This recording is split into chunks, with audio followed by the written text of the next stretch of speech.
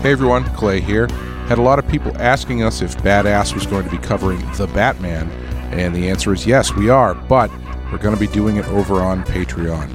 So if you want to follow our coverage, head over to the patreon.com/The Penske File and join us over there. But we didn't want to leave you high and dry, so here's a short preview of what you can expect from Sean and myself in our coverage of The Batman. Enjoy.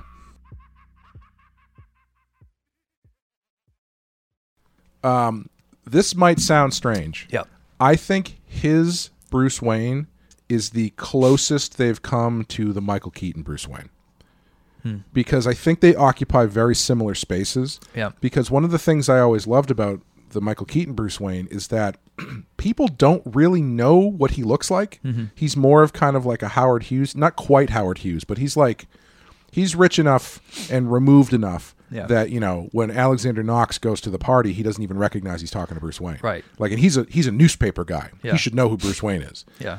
And, you know, Bruce in those movies, he's very quiet and very brooding and very much like sitting with the memory and the trauma of what's happened to him. Yeah. He's definitely more social than Pattinson's is. Yeah. But I saw a lot of, you know, the scenes where it's just Michael Keaton sitting quietly, and, you know, you can kind of see the sadness baked into his Bruce Wayne. Yeah. He's bringing flowers to the place where his parents were killed, and he's just got a lot of quiet sadness. Yeah. I thought that came through with Pattinson amazingly. Yeah. And I think he's great in this movie in a way, in that sort of way. Yeah. In a quiet way, which is different from, I think, almost everybody else who's played Batman. Because he does more saying almost nothing than pretty much anybody else does. My favorite scene in the movie is at the end when Batman confronts the Riddler at Arkham Asylum, and the Riddler starts talking about it, making it seem like he knows that Batman is Bruce Wayne. Right. Yeah. And all Batman does, all Pattinson does, he gets super, super still. Yeah. He doesn't say a word, and you can just feel every bit of tension. And he's like darting his eyes over to the camera, trying to think about, like, do I need to smash this camera? Like, and then when Riddler kind of like veers off of that, you can kind of see him go, like, you can see the relief that he's not gonna give away that he's Batman. It's insane that Riddler didn't put it together, because he had it all. But that's assuming that he doesn't know. Yeah. Like, I think you can read that scene as also him, because he's talking about how they're kind of like born of the same blah blah blah blah. Yep. I think you can read that scene also as him fucking with Batman, ultimately choosing not to reveal it. Like, they know. Yeah. The two of them know, but Riddler's not going to play the card. If that's the way it is, that's true. I would love to have him wink at the very end or something. That would have been a bit more for me, because I felt like it made Riddler's character, like, you came so far in committing these crimes and eluded the cops, and you're such a smart guy and capable of all these crazy things, and you have this, like, you know, these crazy pictures set up in your apartment of putting things together, and, you know, strings tied from this photo and that, and you've got Bruce Wayne, Batman, Bruce Wayne, it's like all there. Like, how the fuck did you not put it together, idiot? Yeah. I would have liked to, if you're right and he purposefully did not tell him, and maybe when I rewatch it, that's what I'll get out of it. That's better to me than what they did. Yeah. I think that one of the other things I think is really great about it is how legitimately ambiguous things are, especially surrounding the Riddler, because I don't necessarily need a wink for that to play for me. And all of the other things that they lay out with the Riddler offer 5 or 6 different answers as to who this guy could be. They never tell you exactly who he is. Yeah. He's got 2 IDs, so who's to say if any of those are real? They even, one of my favorite little Easter eggs is they kind of imply that he might be the son of Edward Elliot, who is, he's the reporter that gets killed by Falcone. And in the comics, the character of Hush is named Tommy Elliot. And as soon as they talk about Edward Elliot, they flash the word "hush" in big letters on the screen as part of like whatever the news report is. And his Riddler looks more like the character of Hush than he does the Riddler. Right. Yeah. And so I immediately thought, like, oh shit, are they actually is this gonna be more? is that what they're doing here? They never say that's what they're doing, but they never say that that's not what they're doing. Yeah, he's also an orphan, but they never say why he's an orphan, how long he's been there. So I really loved how ambiguous they were with the Riddler and his motivations and stuff. Yeah, you know, I feel like this is my third or fourth favorite Batman movie. Yeah. I think 89's still number one. Heath Ledger's number two. Mask of the Phantasm might be number three for me, and then this is number four. Yeah. I think the first two acts, the first hour and a half is a solid A. Yeah. For me, it's the ending. There's like three different endings, and none of them really feel satisfying to me. When they catch the Riddler, who sort of lets himself get caught, it's like, okay, the movie could end right there. There's no reason for it to keep going.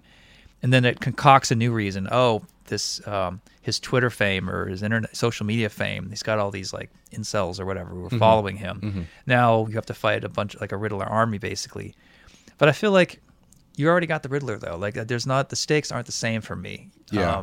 I know they set up the Riddler army slowly, but I just didn't feel. I felt like it would have been better if Riddler was still missing, rather than him just getting caught like that. Yeah. Well, it's that's one of the reasons why I feel like it feels like a studio note that they needed to go bigger for the ending, because I think you can still do that same ending and still have Batman come to the same conclusion, but it just ends with him capturing the Riddler, because the Riddler is saying all of that stuff directly to Batman, where he's like, "I'm doing this because of you. Like we're one and the same." Blah blah blah blah blah. Yeah. Batman can a bunch of people have been killed. Like the Riddler has gone on a run of mayhem through the city. Yeah. Is that really not enough for Batman to go like, maybe I should do these things differently? You know what I mean? Like I would almost rather, instead of going into that big set piece at the end, I would almost rather that scene in Arkham Asylum be like the big ending, where it's like you really are kind of ending on this tense moment of, is he going to give him up? Is he not going to give him up? Yeah. And then your kind of denouement is Bruce Wayne changing, because I do think that's one thing that they didn't do. I'm hoping they kind of get into that in the next one. Right. But you've got this change for Batman by the end, and through the whole movie, Bruce Wayne is not a character, and I don't mean that in a bad way. He's not a character because Bruce Wayne is Batman. He's not Bruce Wayne. Like, he is pushing all the Bruce Wayne stuff to the side. He's pushing Alfred to the side. Right. He's living totally engrossed by the vengeance element. Right. And so, to the point that he's neglecting the company and all that kind of stuff. And so I would have liked to have had that change in character reflected on the Bruce Wayne side as much as it was on the Batman side. Yeah. But yeah, I don't know. Maybe we'll what get into you're describing, that. I like. It wasn't clear to me that Gotham had seawalls, by the way. Yeah, that was not set up very well at all. And so the city's flooding, but this civic center is the highest point where the water won't go, and Riddler's trying to get everyone there. Is that what happened? Yeah, he's flooding the city to cause chaos and then to drive people towards the central point so they can kill as many people as possible. That could have been set up better. Yeah, big time. And I agree. I think the because not to cut you off, but it's one of those things where the whole movie is solving these puzzles, right? And all of the puzzles that Riddler lays out are all interconnected. Yeah. And I would like to go see it again. I might try to go see it on Monday.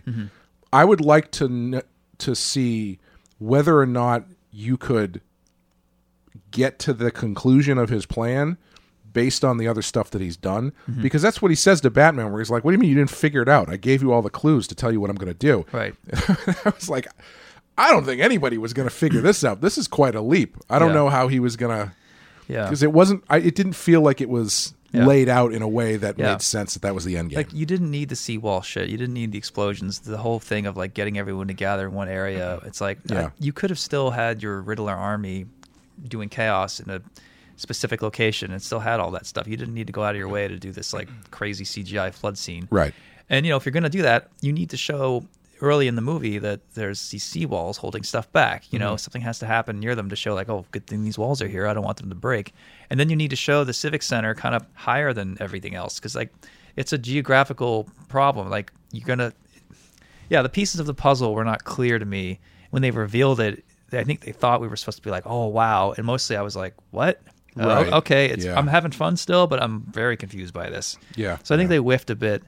your comment about studio notes at the third act, that actually works. And I like your idea of the scene where he and Bruce are talking and he's going to reveal it, or will he or won't he reveal it, is great.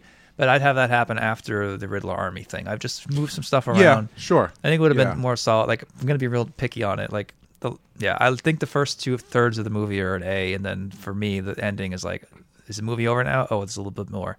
Oh, there's a movie. Okay, there's a little bit more. Yeah. And then one of the Riddler guys that Batman captures happens to have like all the information he needs the last minute, and right. Yeah. Yeah. That one guy he throttles. I thought it was actually the Riddler who would escape. I'm like, oh, good. So he is out, but it wasn't. It was just some guy who had this information. So there you go. There's a preview of the Batman. Come join us on patreon.com/The Pensky File if you want to hear the rest of our thoughts, including talk about all the characters and a fun theory on how maybe we could end up getting Jason Todd the Red Hood in the sequel.